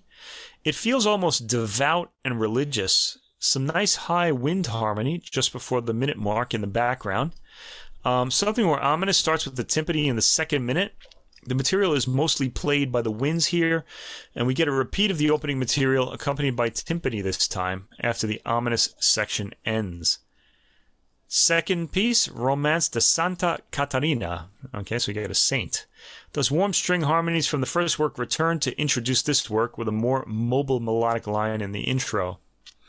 The main theme is folk-like and taken by the winds, with strings providing harmony. The orchestration here, as in the first work, is big boned when the strings come in, and thins out when the winds take over. This particular piece is pretty brief at 2 minutes and 9 seconds. There are some odd rising harmonies at about 1 minute and 25 seconds. Then the opening material repeats and brings the work to a close with a cadence. Third, Romance de Dona Infanta. This is briefer still at 1 minute and 26 seconds. This starts with brass and winds. Strings come in to fill out the texture. It's interesting how Lopez Grasa likes to give the orchestral sections time by themselves rather than blend them all together. Like you'll hear winds and then you'll hear strings, but you won't always hear them blended together for new colors. It's pretty interesting. It's like he wants these individual primary colors to stand out. We never get far from the opening material in this brief piece. It's very appealing. Romance de Dona Angela follows. This starts with reed instruments, probably oboe, taking the main melody as strings and the rest of the winds accompany. There are some brief descending Spanish eighth note flourishes at the end of phrases. This sticks to the main material, which gets reorchestrated. And the fifth and last of the set, Romance de Santa Iria, is a little more complex than the other works in this set. It features a theme that changes its mood and orchestration each time it's repeated. I'm finally getting, at this point, that López Grasa is taking the verses of each song and giving them different orchestrations to keep them instrumentally interesting. This ends with a bold, big orchestration. I think I would have liked these... They're very appealing, these pieces, but they're very brief. And I think I would have really gotten more into them if I knew the words or or what these particular songs were about, or what the romance of these women, the story of these women was about. I could probably follow the emotion a bit more easily. Anyway, we end on tracks 17 through 20 with the Cuatro Invenções, Opus 148 from 1961, for solo cello. Okay, so Bruno Borralhinho, the conductor, is playing the solo cello here. López Grasa classified this phase of his compositional life as atonal dramatic expressionism, but don't go running for the door yet. These are pretty appealing pieces. The movements are characterized by developing variation technique based on intervallic cells. So you're going to hear these little phrases that kind of keep being repeated in different areas of the cello to build the entire piece. You know, that's the structure. You can follow that. The first one, marked Allegro, starts off in an appealing way with a strong, big-boned sound on the cello as it plays a staccato theme, followed up by a more legato or higher up in the cello's range. Borralhinho has a light touch, but nevertheless manages to get a big sound out of the instrument when necessary. I think he's pretty closely mic'd as well. He gets enough variety in his sound to keep the listener's interest. Second movement, or the second Invenções, is an andante. Starts out, I should just call them inventions, that's what they are. I mean, he's naming these after Bach. Starts in a more downcast, mournful way, with a heavy sound, lightly bowed from the lower end of the instrument. By the 2-minute mark, this cellular phrase refigures itself so that it climbs high into the instrument's register. We hear this familiar figure throughout the invention, sometimes slowed down, sometimes legato, sometimes staccato. It ends inconclusively, the invention, in the middle of one of these motivic phrases. The third invention is marked vivace and features quick staccato repeating notes in the beginning. The repeated notes are a kind of motif. They briefly disappear for some brief cello flourishes, only to come back. There's a more legato melodic middle section, but it's very brief. It hangs around long enough to set off the two rushing repeated notes sections from each other. Ends on a high staccato note. Fourth invention is marked lento. Double-stopped low notes begin. So this is sort of a big contrast to the third one, which is mostly staccato. Some thematic material emerges from this in the cello's mid-range. At about the 1-minute mark, a sort of pattern is established as the material moves toward the upper range, but stalls out somewhere in the middle. The melody briefly frees itself in the 3rd minute, then the double-stop material returns as the melody sinks back into the lower range. It ends a bit higher up on a sweetened chord. I thought these works were cleverly constructed. You can hear their integrity as they progress in the sort of material that's building them, the repeated little melodic cells. The audibility of the structuring material makes them pieces satisfying. Okay, so all in all, this album is, this composer is a nice discovery. I was interested in the constant searching that López Grasa engages in all of these compositions, without many cadences for resting on. I thought the performances were also very good. I thought, as I said, the Sinfonietta could have been livelier, but the rest of the works seem well done. This is one of those recordings where there's no real template to refer to for the performance of these works, so we only have these to listen to. This is going to act as a reference point to any future recordings. I think López Grasa's music might be something waiting to be discovered. When I was listening to this, I was pretty aware that this will probably repay repeated listening, and I should probably listen to it a few more times. Yeah, this was interesting to me.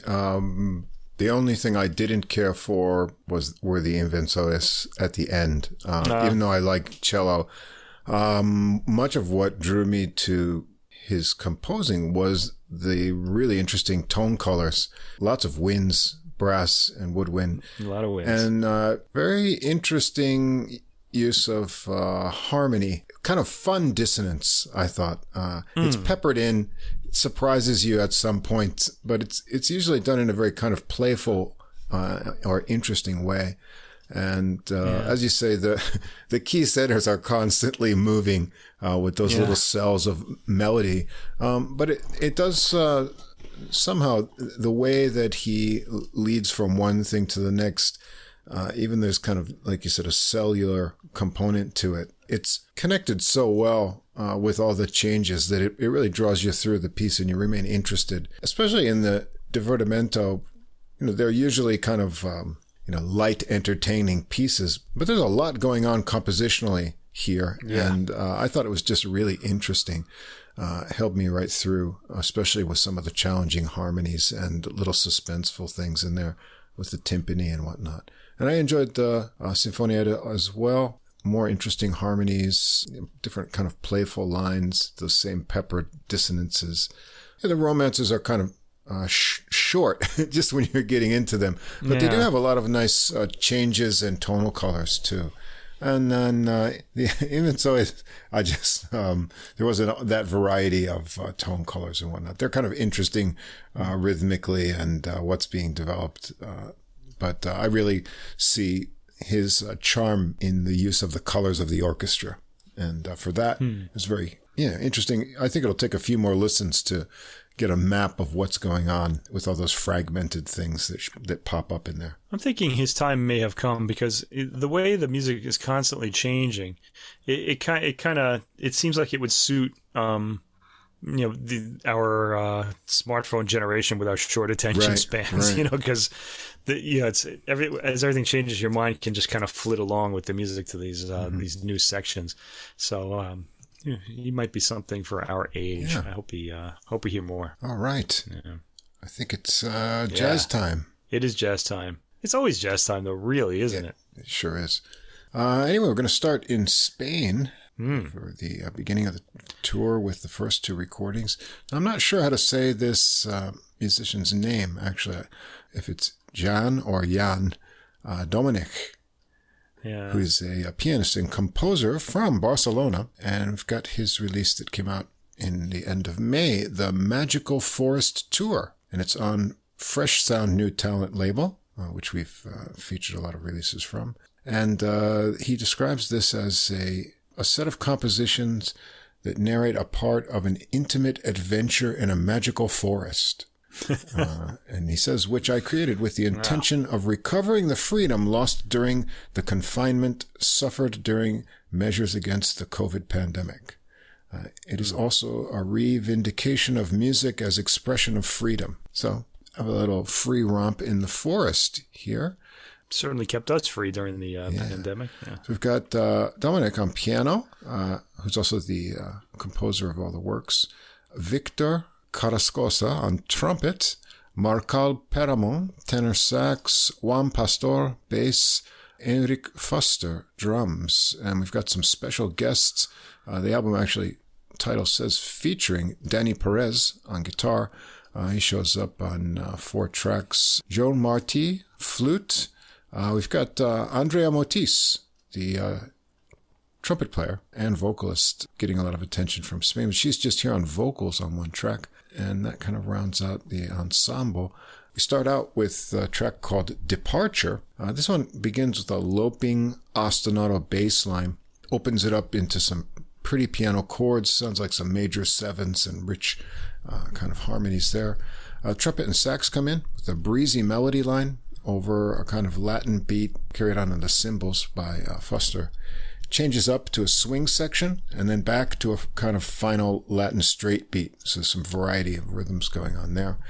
Gets into swing again at the end of the melody into a trumpet solo from Carrascosa. He's got a nice fat tone, a little breath in there up close to the mic. I like the old style kind of articulation that he has. He keeps the swing nice and relaxed even when he's blowing out some of his speedier lines. Peramon is up next for a tenor sax solo. He's also got a nice fat tone, relaxed swing sense that works well here. Then Dominic is next on piano. showing off a nice sense of touch, a lot of clearly articulated high notes in the right hand, and punchy left hand accompaniment figures. They go around the melody once more, breezing through the Latin swing change-ups in there. It's a very nice start to the Tour of the Forest. Track 2, Contrast. This one's got a kind of a rubato piano opening with some melancholy chords. A really warm and then soaring high melody comes through from the trumpet with some softer backing from the sax. There's a little bass pulse, but no drums, and then it comes down quietly again for just piano. These must be kind of the start of the contrast, hinted at with the title. Bass and brushed drumming join in for a steady, slow beat, and then Dani Perez joins in on a very clear-toned electric guitar solo with also really clear, picked-out articulation. It slows, comes to a pause around 2 minutes and 40 seconds. Then Perez sets a new groove with some funky guitar picking. The drums and bass join in on that new funky groove, but it changes up to swing and then back again as the horns come in with lines on top. It's swinging really heavily at 3.5 minutes, where Paramon gets a tenor sax solo. He gets some nice raw intensity and a rougher sound in his lines here. Dominic is next on piano, starting rhythmic and bluesy, working up through some cool harmonic ideas to high trills and exciting lines with nice agility. He trades some percussive and fun rolling chords with fills from Foster on drums, who then gets his own solo, mixing up the cymbals and toms nicely, finishing it up with some tight snare rolls, and then kicking it back into another round of the melody. This is a fun tune, and it does have a lot of contrasts indeed. It keeps you going in lots of different directions. Track 3, Avui. This one starts in 6/8 with long horn lines and piano underneath, giving chiming chords to the beat.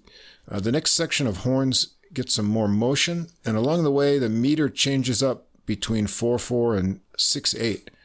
This will keep you counting, and lots of things changing up there. Carcosa starts his trumpet solo with some nice agile lines in the 6/8 feel, but it switches up to swing again before long. I like the chances he takes in his solo here. He gets himself into some tight spots harmonically and then finds resolutions.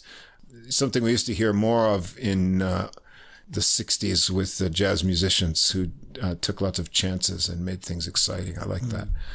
Dominic is next with a nice swinging phrasing in his solo in a more flowing style. Nice rhythmic combinations between his hands. The horns come in behind as he pushes to a climax, and they take it around the tune once more with a little surprise pause at the end. The fourth track is the title track, The Magical Forest Tour. The title track is a rhythmic one. There's a cool groove with gaps in the bass and piano left hand, while the right hand has syncopated chords.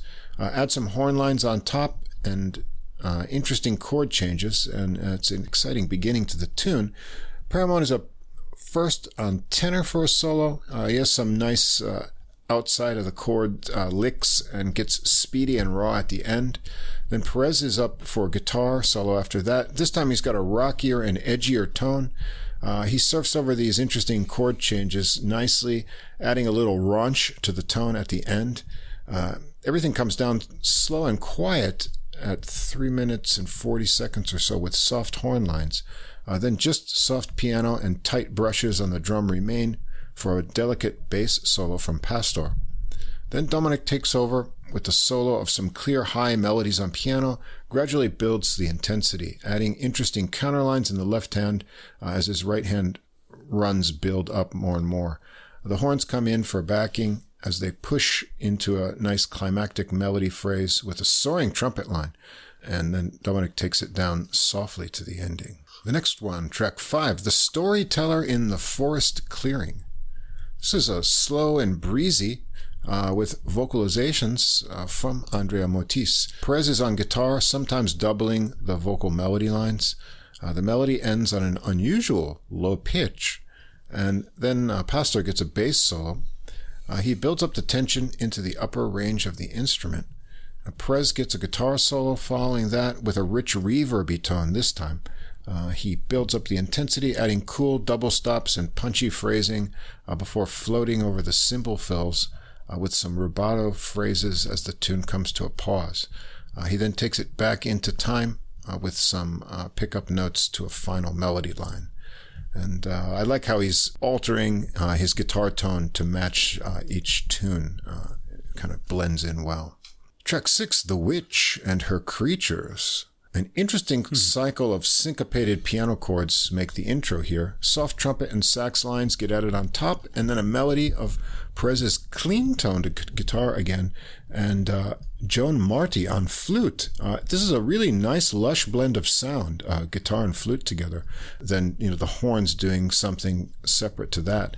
The melody builds up into a climax, and Marti gets a flute solo.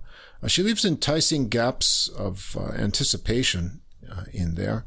The rhythm breaks up. Things get a little bit free before a new intense groove starts to form in the cymbals. Marti captures a kind of witchy spirit with the interesting choices of notes she plays next. Perez is next with the edgier, rocky sound as the horns lines swell below and the drums kick up an intense storm. It works back into the melody section with flute and guitar again, kind of at full volume this time, and then comes down for just the cycle of piano chords for a softer ending. Track 7, Strange Road. It's a tight little drum roll on something. It's an interesting little sound there. Kicks it into a funky alternating phrase line in the bass and left hand of the piano over light and tight drums. Carrascosa adds a melody line on harmon muted trumpet. Sax joins with harmonized lines and other counterlines. Then they move in unison through the next section. There's a little soft piano interlude, and then Paramon has the lead through the next section, building up tension with rhythmic sax lines. Carrascosa gets a muted trumpet solo, next snaking lines over the bouncy bass, and nicely mixed up drumming from Fuster.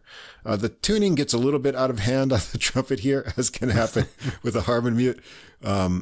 Dominic is next with a very punchy rhythmic solo. This is one of those double espresso moments. He just sort of, boom, comes out, and he really hammers on it. Sax and trumpet double up on the last rhythmic section of the melody, and then it comes down soft and dreamy over the original riff with open trumpet. This time he lost the mute, and a little sax for the end.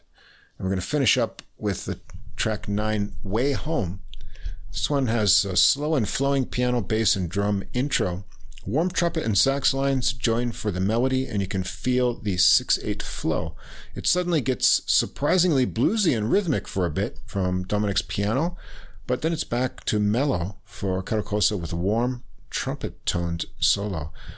He gets more animated with agitated lines and goes through a little bluesy rant himself.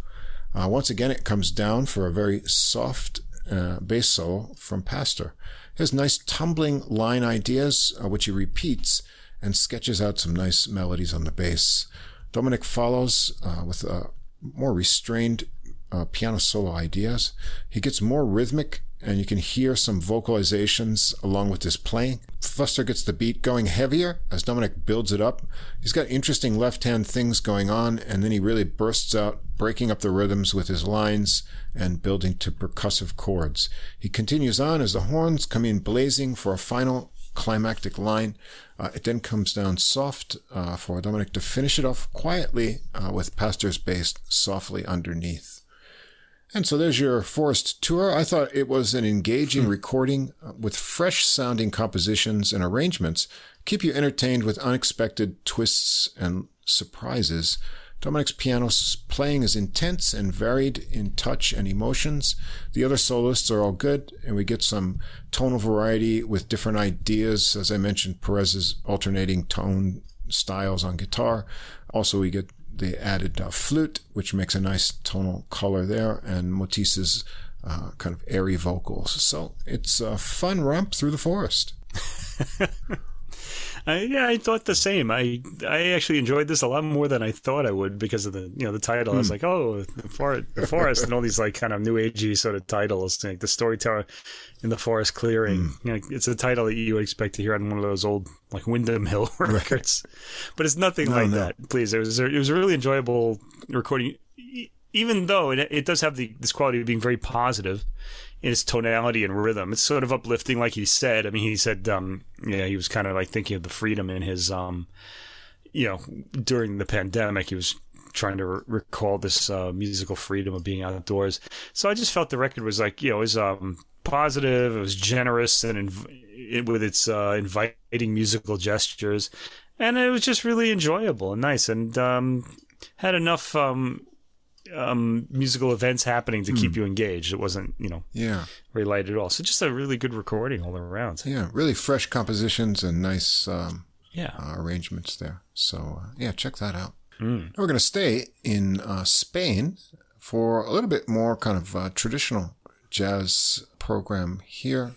The leader, drummer, Enrique Heredia, and he is from Barcelona, born 1968, and he's got his trio here featuring trumpeter Benet Palé, also, I believe, from Barcelona. So that will be rounding out on bass, Curo Galvez, and on piano, Michel Faber, and Benet Palé on trumpet and flute. Now, you don't get a lot of trumpet players who also play flute. It's a lot of sax players double on it.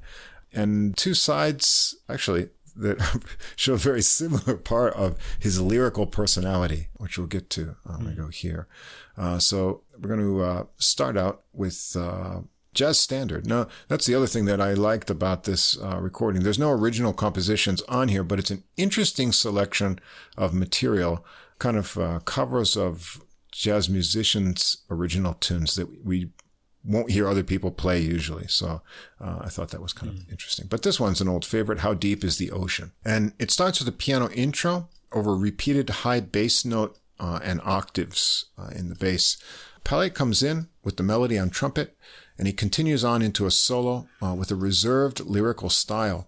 His sound has a delicate honesty to it, reminding one a lot of Chet Baker's playing.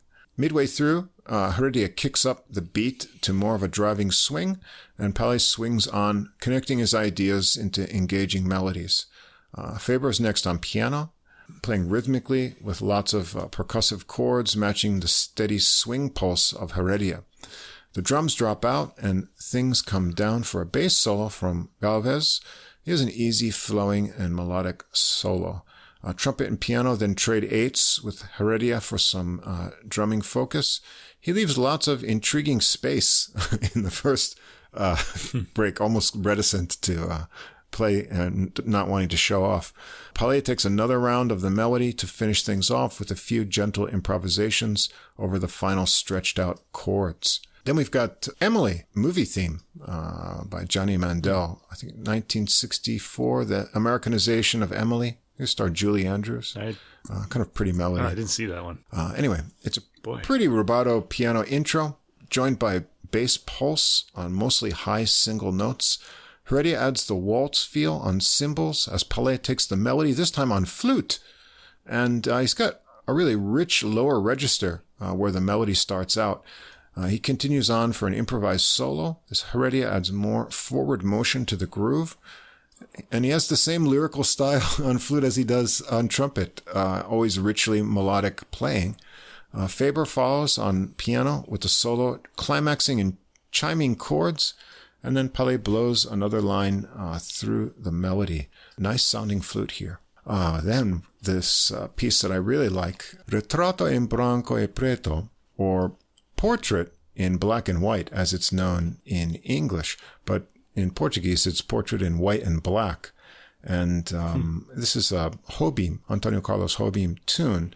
And there's a story. It's based on another melody that was from before. And when words were added, I think the black and white were reversed in Portuguese so that the lyrics rhyme. Anyway, this piece is recorded notably by Chet Baker on his Chet Baker in Tokyo album. It's a really beautiful rendition, and I'm assuming Palé is familiar with that because he has so much Chet Baker influence in his sound, and what comes out in this, almost a tribute to that recording, I felt.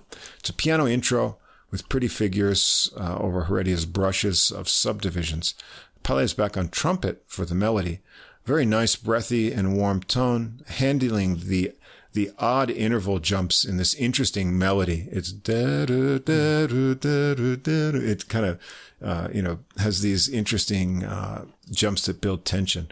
Lots of, as I said, that kind of Chet Baker influence in phrasing here. It's a relaxed approach on his trumpet solo with lots of space. Takes his time to build it up. A smooth lyrical ending. Faber follows with a piano solo focusing on a clear touch and some well-articulated tinkling high notes. Once more around the melody by Palais and a pretty piano ending by Faber to finish it up. This is just a lovely song. Track 4, Dolphin Dance, the old Herbie Hancock tune.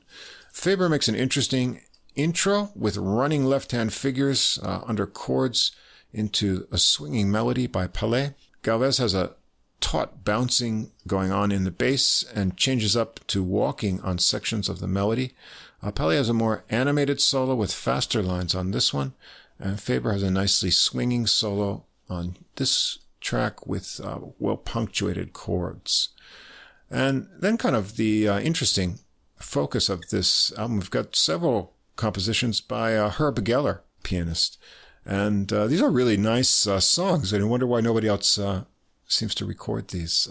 First one, Space à la Mode. Another really pretty piano intro here for this lush minor ballad.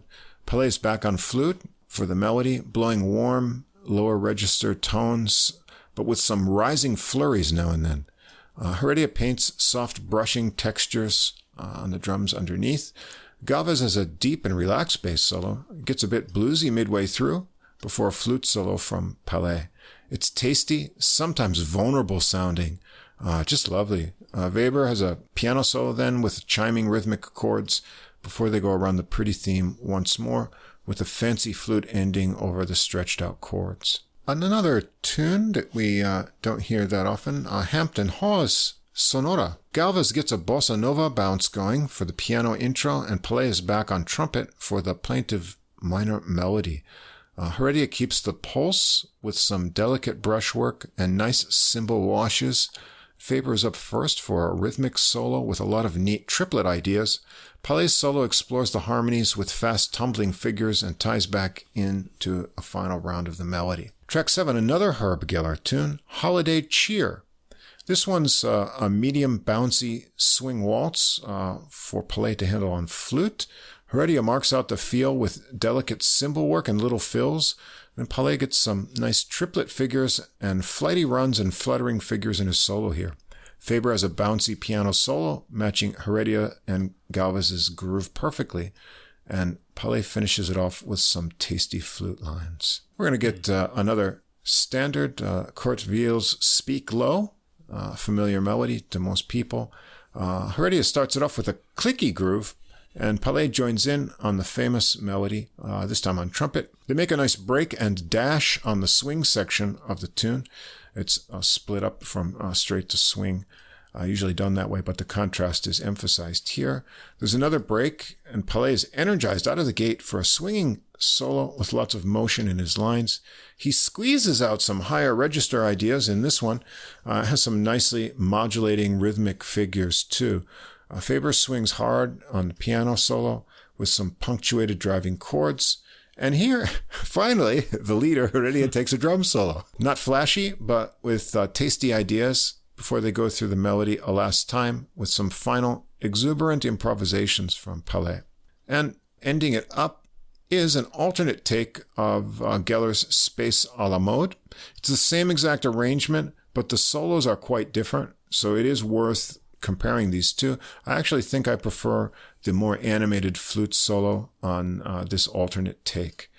So it's mostly a mellow listen, but there are some good swinging moments. It's a nice selection of tunes, especially the Herb Geller and Hampton Hawes originals that I don't think I've heard anyone else play. Extremely lyrical playing from Palais on both trumpet and flute. And Heredia stays in the background mostly with just tasty and subtle drumming. This is a nice one for a relaxing Sunday afternoon or such a time. Just good jazz, played really well. Yeah, the thing that struck me about this is the same as you. It's the choice of tunes. They were familiar, but not that familiar, right. And I really enjoyed that. I like it when these things are sort of brought back to my memory. Right.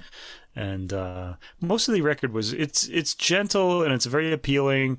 A lot of pleasing sounds in it, and not least the flute. I'm always happy when there's a jazz flute. It's one of those instruments that I like hearing in jazz, and it happens to fit in beautifully in this record with its really gentle mood.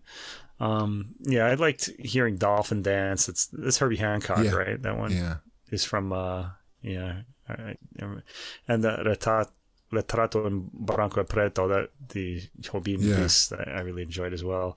But all of this, it was really good. It was but it just kind of low key, so just for a late night album. Late night. Say. And this is the kind of I wouldn't call it, easy listening. It's just pleasing. You can put this on anytime, even jazz. Someone who's not into jazz will probably enjoy the nice grooves and melodies of this recording. Yeah. It was sort of special. I liked it. We're going to end up with, I knew we were going to do, as we said, a From Iberia to Americas idea. So you don't get a lot of South American jazz other than, sort of Latin jazz things. And so when this one popped up, I said, let me check this out. And we're going to go to Chile for this one.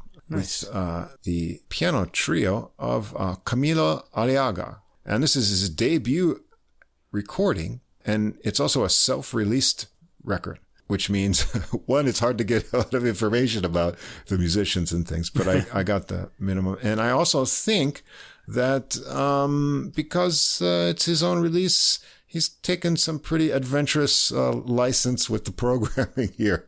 Yeah, it's kind of you tell them and I'll come in. Okay. Anyway, he's the son of a drummer and percussionist, and his brother is also a musician. He began playing piano at age of 4, studying with the Suzuki method, and then later went on to study some jazz.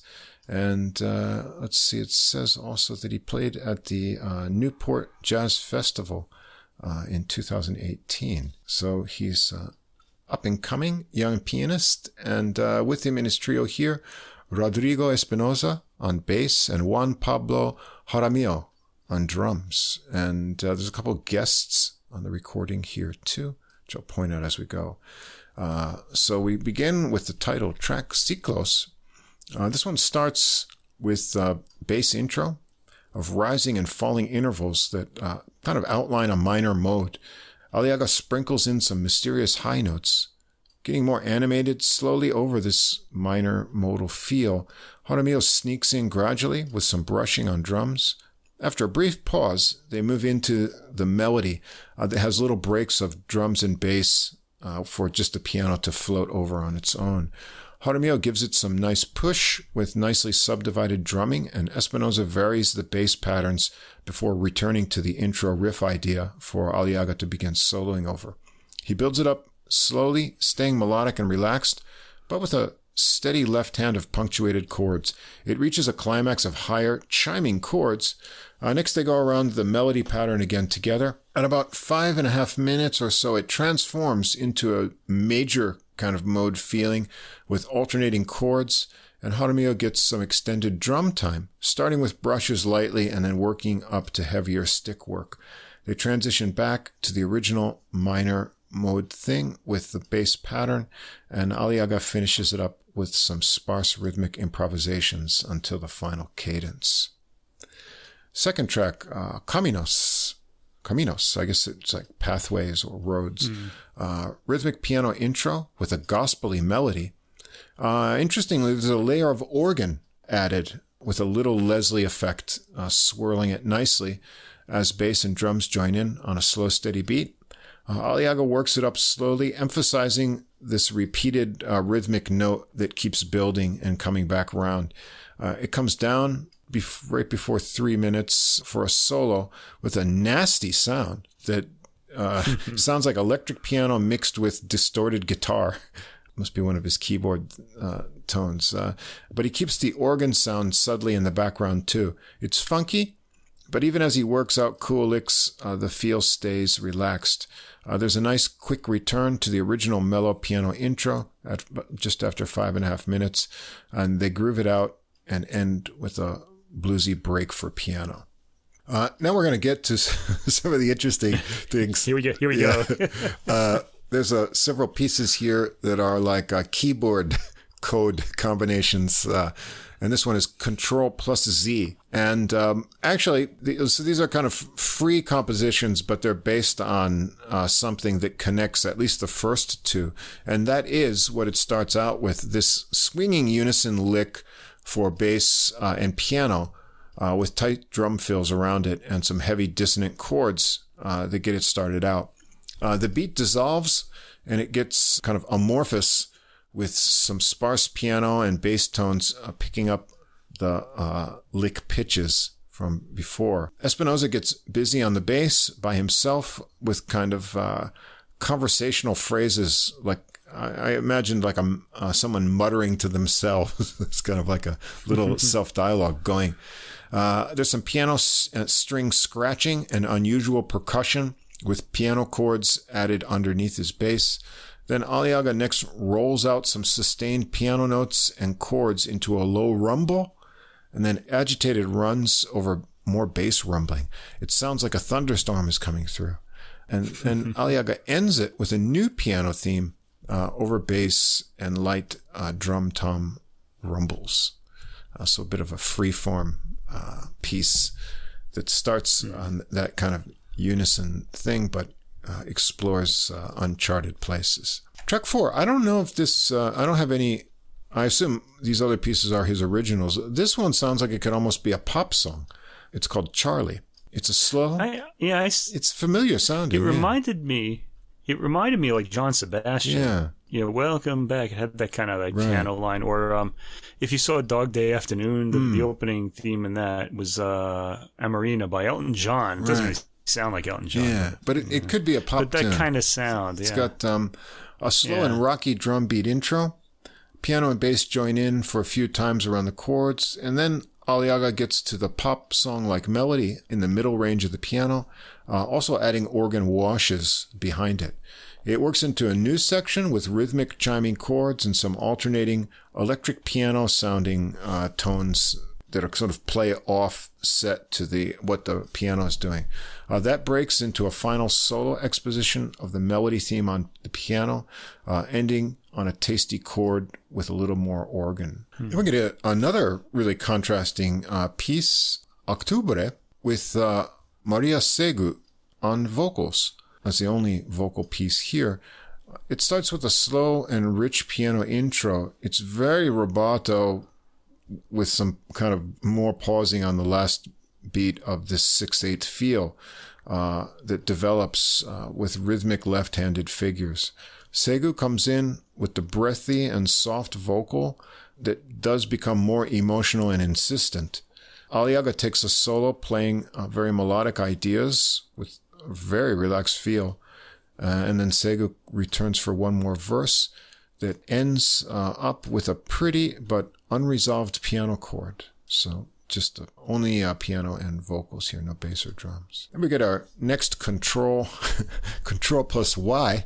This one starts with a soft drum intro, kind of intermittent tom playing. Then Espinosa adds some percussive bass figures, and Aliaga sketches out what I called non-sequitur piano lines in open space. So they don't, each idea is a surprise, not connected to what you've just heard, seemingly. I said that the piano was almost in 12-tone mode at one point. It really sounded like one of those pieces from the mid-20th century. Yeah, he's purposely moving things around, keeping your ears guessing on the tonal centers.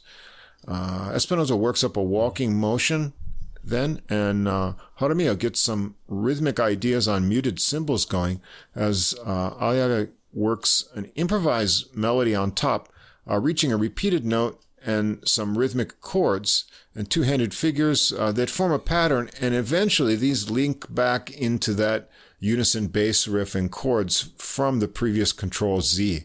So it's sort of like bookended by that, unison kind of bass figure. So it sort of completes the statement from that first one. Track 7, Deliberado. And this one I'm going to bring in another guest, Felipe Aravena on guitar. It's a slow 6/8 groove and Aravena joins in together with Aliaga on the melody. There are nice counterlines doubled in the bass and left hand of the piano over the middle section of the tune. Aravena gets a solo, very fluid lines and a dark, ghosty kind of tone on guitar. His phrasing is interesting. It's smooth, but with clearly articulated notes. The groove changes up to a heavier kind of swinging 6/8 for Aliaga's piano solo that has chiming chords, nice little hesitation before some figures. Then Aravena joins back in for some improvisations, working around the piano back into the middle section of the melody with bass counterlines. They take it out on the final section, slowing it down for a nice effect. Track 8, Alzar, and here just piano and Kevin Carvajal on sax, soprano sax, joining in here. It's a rhythmic and happy piano and sax right away, jumps in with this kind of boisterous melody. There's a little pause into a reset for the piano, and then sax gets back in again, working through the many different sections of the melody with some gaps for Aliaga on piano. They take turns soloing over sections, and then Carvajal gets some extended soloing, which he works back into the melody together with the piano eventually. There's a new bouncy rhythmic section after 5.5 minutes that develops for some more sax soloing, and it ends suddenly, leaving you expecting a final note, but you don't get it. And the recording ends with the final piece, Control plus X key combination there. A fade-in on some ringing low piano dissonance and bass figures. Aliaga stretches out a piano theme with pauses between phrases. Espinosa adds some responses on bass, and Jaramillo adds stirring textures on drums. Some sustained atonal piano notes make a new atmosphere for a while, and then bass has some commentary. Aliaga stabs with some muted but ringing piano notes. Things get spacey with some rumblings on bass and some percussion scratching around. Aliaga then brings back in the theme idea, and it gels with the bass for some kind of unified motion to the end. So it's an adventurous mix of different things for a debut recording, especially in the freeform control pieces. The guests add even more variety to the trio. I like the mix of rhythmic feels and grooves. There's a general sense of space and relaxedness in Aliaga's playing that's nice. And I liked the subtle little different touches of the organ and other keyboard electric sounds too. Kind of adventurous for a debut recording, but it's interesting. Yeah, I kind of found this album to be sort of a mixed bag. I felt like the three experimental tracks, the Control plus XYZ ones, kind of broke the mood of the other compositions, which were all pretty mellow and enjoyable, really. Yeah. It was an odd way to end the album on an experimental track. I mean, you're sort of left in the middle of the universe somewhere with no way home. Right. Anyway, the piano playing throughout this album was really characterful. I liked it. And most of it's on the mellow side, but quite a few changes of character throughout. I think of this, you said this was his first album? Yeah. This is a debut? Yeah. Yeah, it kind of feels like a calling card album. You know, like, this is what I can do sort of thing. So, you know, you've got this, and then I can do all these weird experimental things too. So, you know, good for him for that. I mean, we talked about this with Jasmine Horn's first album too. But I get the feeling like if you got signed on a big record label, that the producer would not let you do this kind of program. Well, not these days, right? Yeah. I think in the 1960s when anything you did was okay, you know. We're really in a different age now, although you never know. We could be moving back to that. Could be. But, you know, when you have something like this, self-release, you know, can end up with more interesting and daring kind of things, you know, right out of the gate. I think it's good to have daring things on your first album. You know, it's kind of, you know, to kind of shows like, hey, you know, I can step out of the box. So I think he shows a nice sense of adventure here. And even with the free pieces, like I said, they are tied around some kind of structure and you know, gives you something to latch onto there.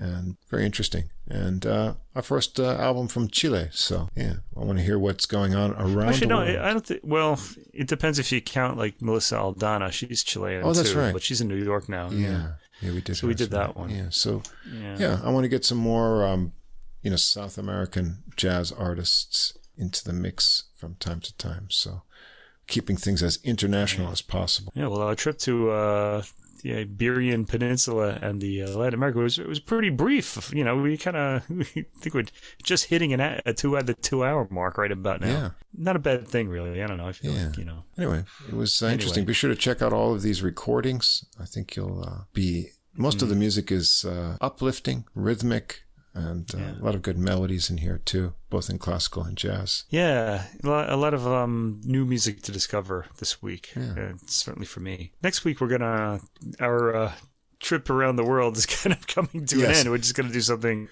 rather ordinary, right? Well, I'm going to go with the heavy hitters next week. The American heavy hitters. And what I've tried to do is find lots of new artists and go international a lot of the time. But there's just some really big things that from the U.S. in jazz that have come out, and we got to get.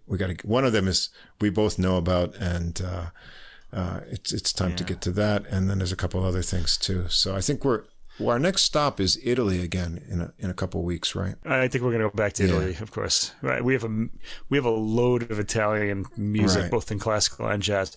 And I want to say I have a whole American programs worth of American classical music too, but I don't want to do it yet because of the. I want to do the William Bolcom album by Marc-Andre Hamelin, which I really love, but it's the complete piano rags of William Bolcom, and this is our last week of classes. I just want to wait till that's over so I could, because I don't think I can listen to an entire 2 CD set of piano rags in a single day. I think it's got to break that up, space them out. Yeah, for sure. I mean, it's great playing and they're great performances, but they're a little too much of the same thing to listen to all the way through at one sitting. So I think I want to break that one up, and I'm not sure I can do that this week. If I have a symphony to listen to, I can just do that sitting down one time. So I think I'm gonna. I have some odds and ends I'm gonna tie up next week. We have a new Wranitzky recording that we haven't talked about. It was out for a few months now.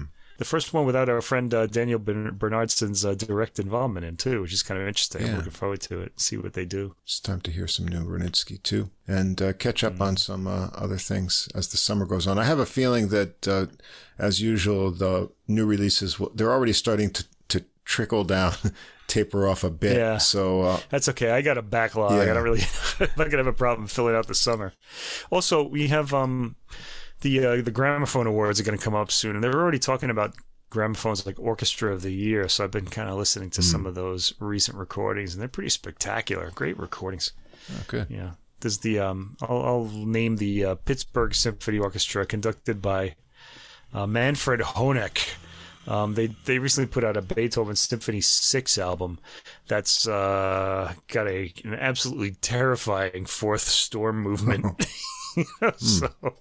Sounds good.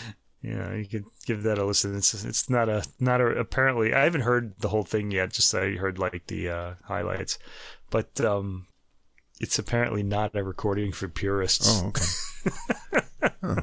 Sounds interesting. I'm not. I think I'm more of a purist than not, but I can step out of the box there. It's just that I just want to have that recording somewhere of the purest version of the work that I can go back to, and then I'll listen to anything. Yeah. And I mean, why keep recording all these things if you're not going to try something I know, right? a little bit different, right? I think the point is with music like that too, you don't want to get too far away from, if someone does this really weird adventurous interpretation, then somebody else tries to outdo that, then pretty soon you're just out. You get out of control. You're just so far away from the tradition that you don't really, that's the thing. I don't like seeing that happen, but I'm happy to hear just oddball performances and stuff like that. All right. Well, I think, August might be a month to look back on some things we just haven't gotten to yet. And there's plenty of good stuff too. Yeah. It's like anyway, check your after you hear this episode, the same day that list for next week will be up on Deezer and Facebook. So if you haven't checked us out there, do that. You can start listening to the music as we are during the week and get to episode 73 next week. And I think before next episode, we're going to hit 10,000 downloads. Oh, really? Yeah. This week, I believe so. I believe before the next we'll episode. Get a certificate for that. We'll have to put that up on the Facebook site. Yeah, so thanks to all the listeners who keep listening to us, and that's just the start. I think that's our last certificate. I don't think Podbean gives you anything. Probably after not. That. No. Well, maybe money. Well, we'll see how it goes. That would be cool. So until next week, please keep listening. Thanks as always to Fast Signs of Staten Island for our glowing neon logo. And come check us out on Facebook if you haven't yet. Drop us a message, get in touch by email, and we'll have that new listening list up tomorrow. And then we'll see you again next week for episode 73.